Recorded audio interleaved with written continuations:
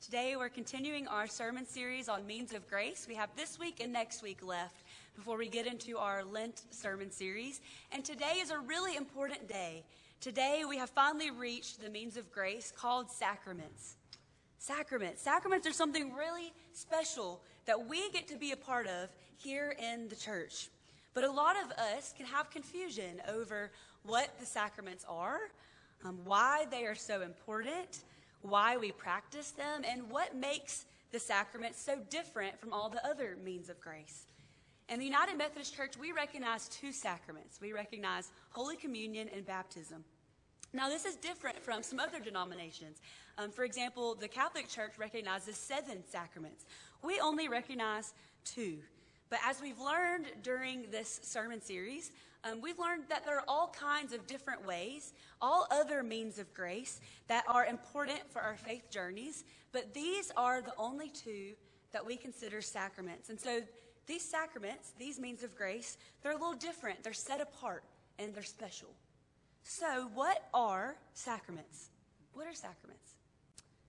They are a means of grace that first are an outward and visible sign of an inward grace. They're an outward and visible sign of an inward grace.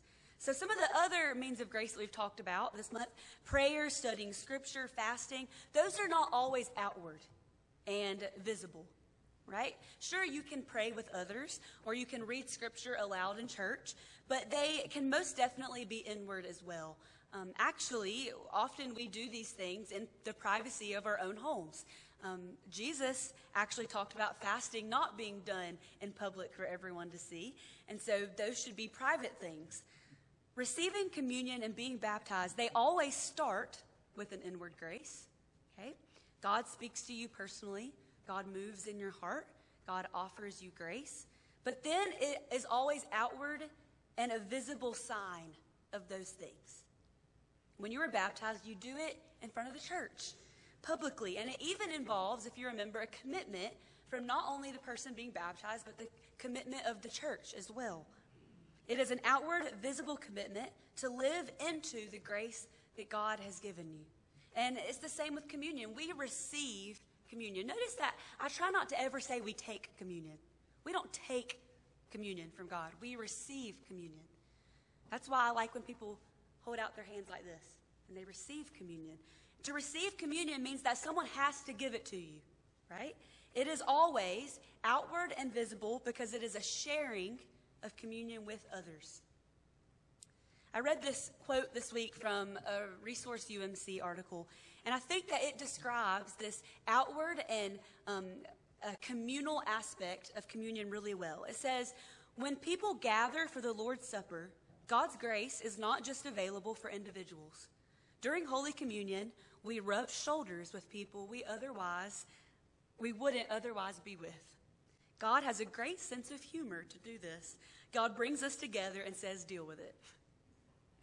When you kneel at this altar right here and you receive communion, you might be kneeling next to someone that you don't necessarily agree with. The person who is serving you communion, you might not be friends with, or you might not run in the same circles as them. But at the communion table, we all become equal. We are on the same level playing field. Because at the end of the day, we all need grace, and Jesus has invited us all. So when you come forward today and you receive the sacrament, you can look around at all the people around you, and you'll see all the people that God loves and calls. And when you kneel at the altar, it's an outward sign of what God has done for all of us on the inside. All right?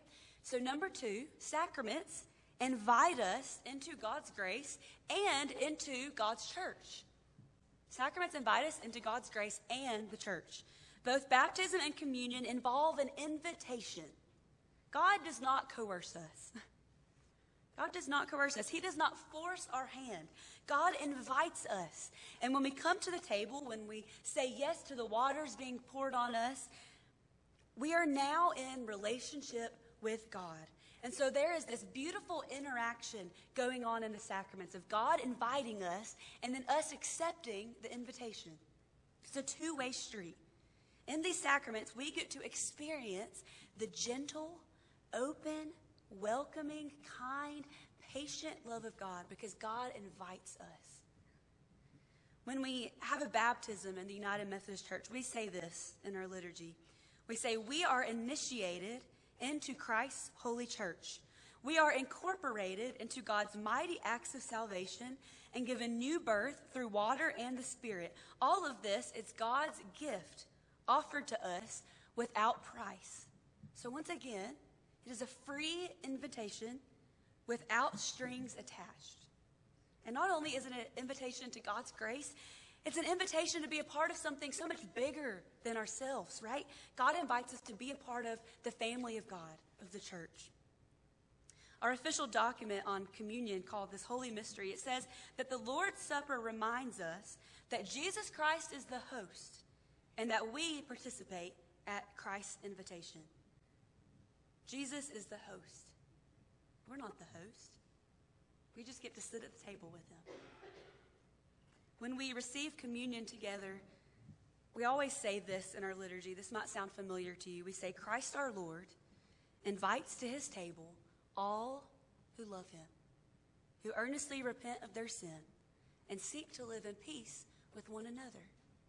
And as we break the bread, our liturgy says, because there is one loaf, we who are many are one body, for we all partake in the same loaf. Realize here again that the invitation is not only to God's table, but it is to God's table alongside everyone else. So sacraments invite us to be a part of God's grace and God's church. And then third, sacraments are things that Jesus participated in himself and commanded us to do. So when Jesus shared his Last Supper with his disciples, he simply said, do this in remembrance of me. Do this in remembrance of me. In other words, when I'm gone, in the future, keep doing this and remember me every time you do it. John Wesley goes as far to say that we are to receive communion as often as we can. Now, we only do it once a month, so maybe we need to start rethinking that. John Wesley, he actually received communion at least once weekly, and sometimes during the year, he would do it every single day. He said that we need to do it as often as we can because that means that we are going to be always focused on him because we are remembering Jesus when we do communion. Reverend Gina Campbell says that when she hears Jesus' command, do this in memory of me, she says that it becomes for her a thin place, a place that has been so prayed over that the veil between heaven and earth seems very thin, and time and all human categories fall away. So can you just imagine that for a moment? Imagine with me that when you receive Holy Communion, there is no distance between you and God. It's like you could reach out and touch him. Because Jesus shared this very same meal when he was on earth with his disciples, and because he commanded us to do it again and again in memory of him, his Spirit is actually present with us in the bread and in the juice. You know, when Jesus died, Scripture says that after he died, the veil in the temple that was between the people and the holiest of holy places, where the people could not go into, Scripture says the veil was torn. And so, because of Jesus' unlimited love and grace for us, there is absolutely no separation between us. And I think that some of us, though, can feel unworthy. Anyone ever felt unworthy? We say, I'm not worthy to come to the table. I've messed up too much. I haven't spoken to God in ages. Or when I do speak to him, I'm angry and I doubt him. I'm not good enough. I'm not talented enough. I'm so imperfect. Well, that's the whole point. That is the whole point. Everyone is invited to the table. John Wesley wrote about communion. He says, God offers you one of the greatest mercies on this side of heaven, and he commands you to accept it. But you say, I'm unworthy to receive it. And what then? You are unworthy to receive any mercy from God.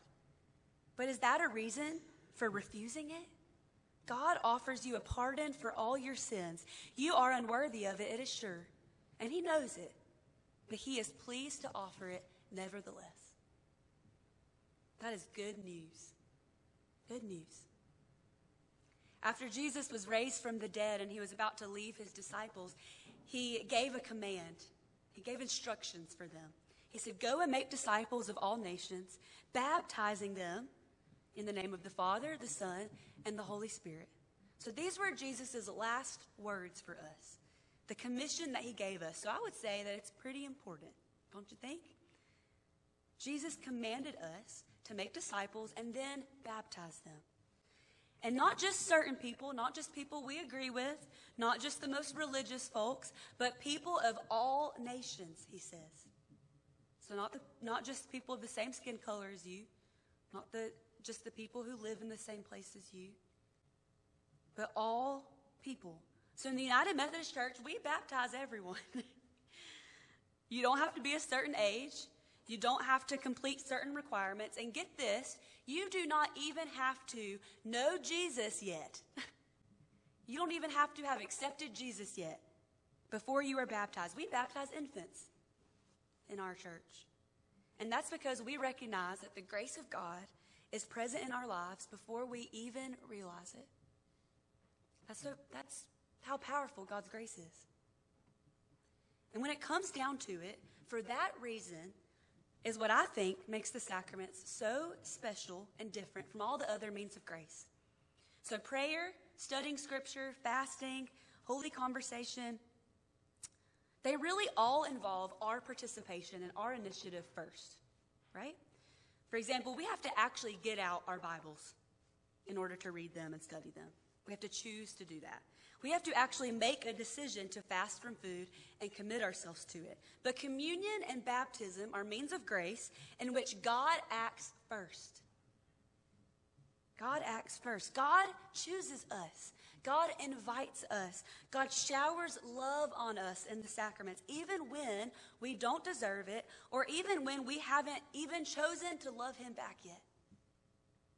That is the ultimate display of grace. God initiates it. God moves first. John Wesley even says that you may not be a believer, or you may be struggling with what you believe, and you don't know what you believe yet. But if you just accept the invitation from God to come to the altar table and receive communion, he says you can actually experience and understand God's presence for the very first time in your life. That's how powerful Holy Communion is, and that's why we have an open table. Because people can actually meet God in the sacrament. In Luke 24, after Jesus was raised from the dead and he spent some more time on earth, Scripture says that he joined two men as they were walking back to their village of Emmaus from Jerusalem. And the men were talking about everything that had been going on the last few days. And how they had heard from Mary Magdalene, how the grave was empty and Jesus was no longer there anymore. He was not in the tomb, he was alive. But as they were talking to Jesus about things, they just thought that Jesus was a stranger. So they thought that he didn't know about these things. And so the men were sharing with him, and they didn't recognize him. They either just didn't know it was Jesus, or for some reason they were blinded to recognizing him. But Scripture says that Jesus joined them in their home, and they sat down to eat a meal together. And it says Jesus took the bread, he broke it, he shared it with them.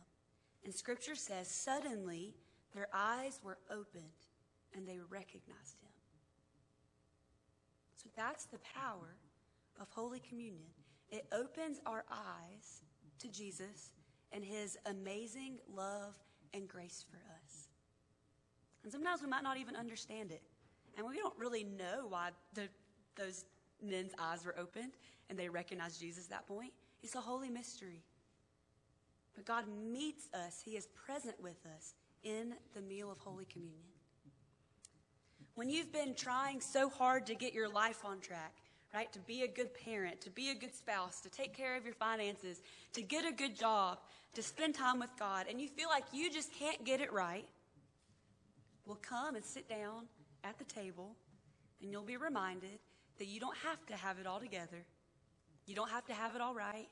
You don't have to be perfect, because Jesus gives himself to you anyway. When Jesus shared his Last Supper with his disciples, the people sitting around that table were not perfect. In fact, they were anything but perfect, I would say. The disciples betrayed Jesus. They chose to give him over to be killed. They denied him when they got scared. When Jesus was going to the cross, almost all the disciples went and hid in their homes and ran away because they were afraid. They left him in his darkest hour. They were not perfect. Yet Jesus broke the bread and blessed the wine and shared it with them, saying, "This is my body and this is my blood, which I have given for you. Do you see how much I love you? Do you see how much I love you? I know you're going to betray me. I love you. I love you." Each time we participate in a sacrament, we are reminded of God's unconditional love for us. Unconditional, unlimited. And not only do we remember the love that Jesus had for us upon the cross, but we also experience his love new for us right now, today, in this moment. So we remember Jesus' love for us, and then we experience it new for us today. And so today we are going to join together in the Great Thanksgiving. We are going to receive communion together. And we also have baptism waters that are available for you to remember your baptism. You can dip your hands in the water and remember your baptism. In the United Methodist Church, we only baptize people once, right? We don't rebaptize people. And that's because we believe God's grace is sufficient for you. You don't have to do it again. But we can remember our baptism.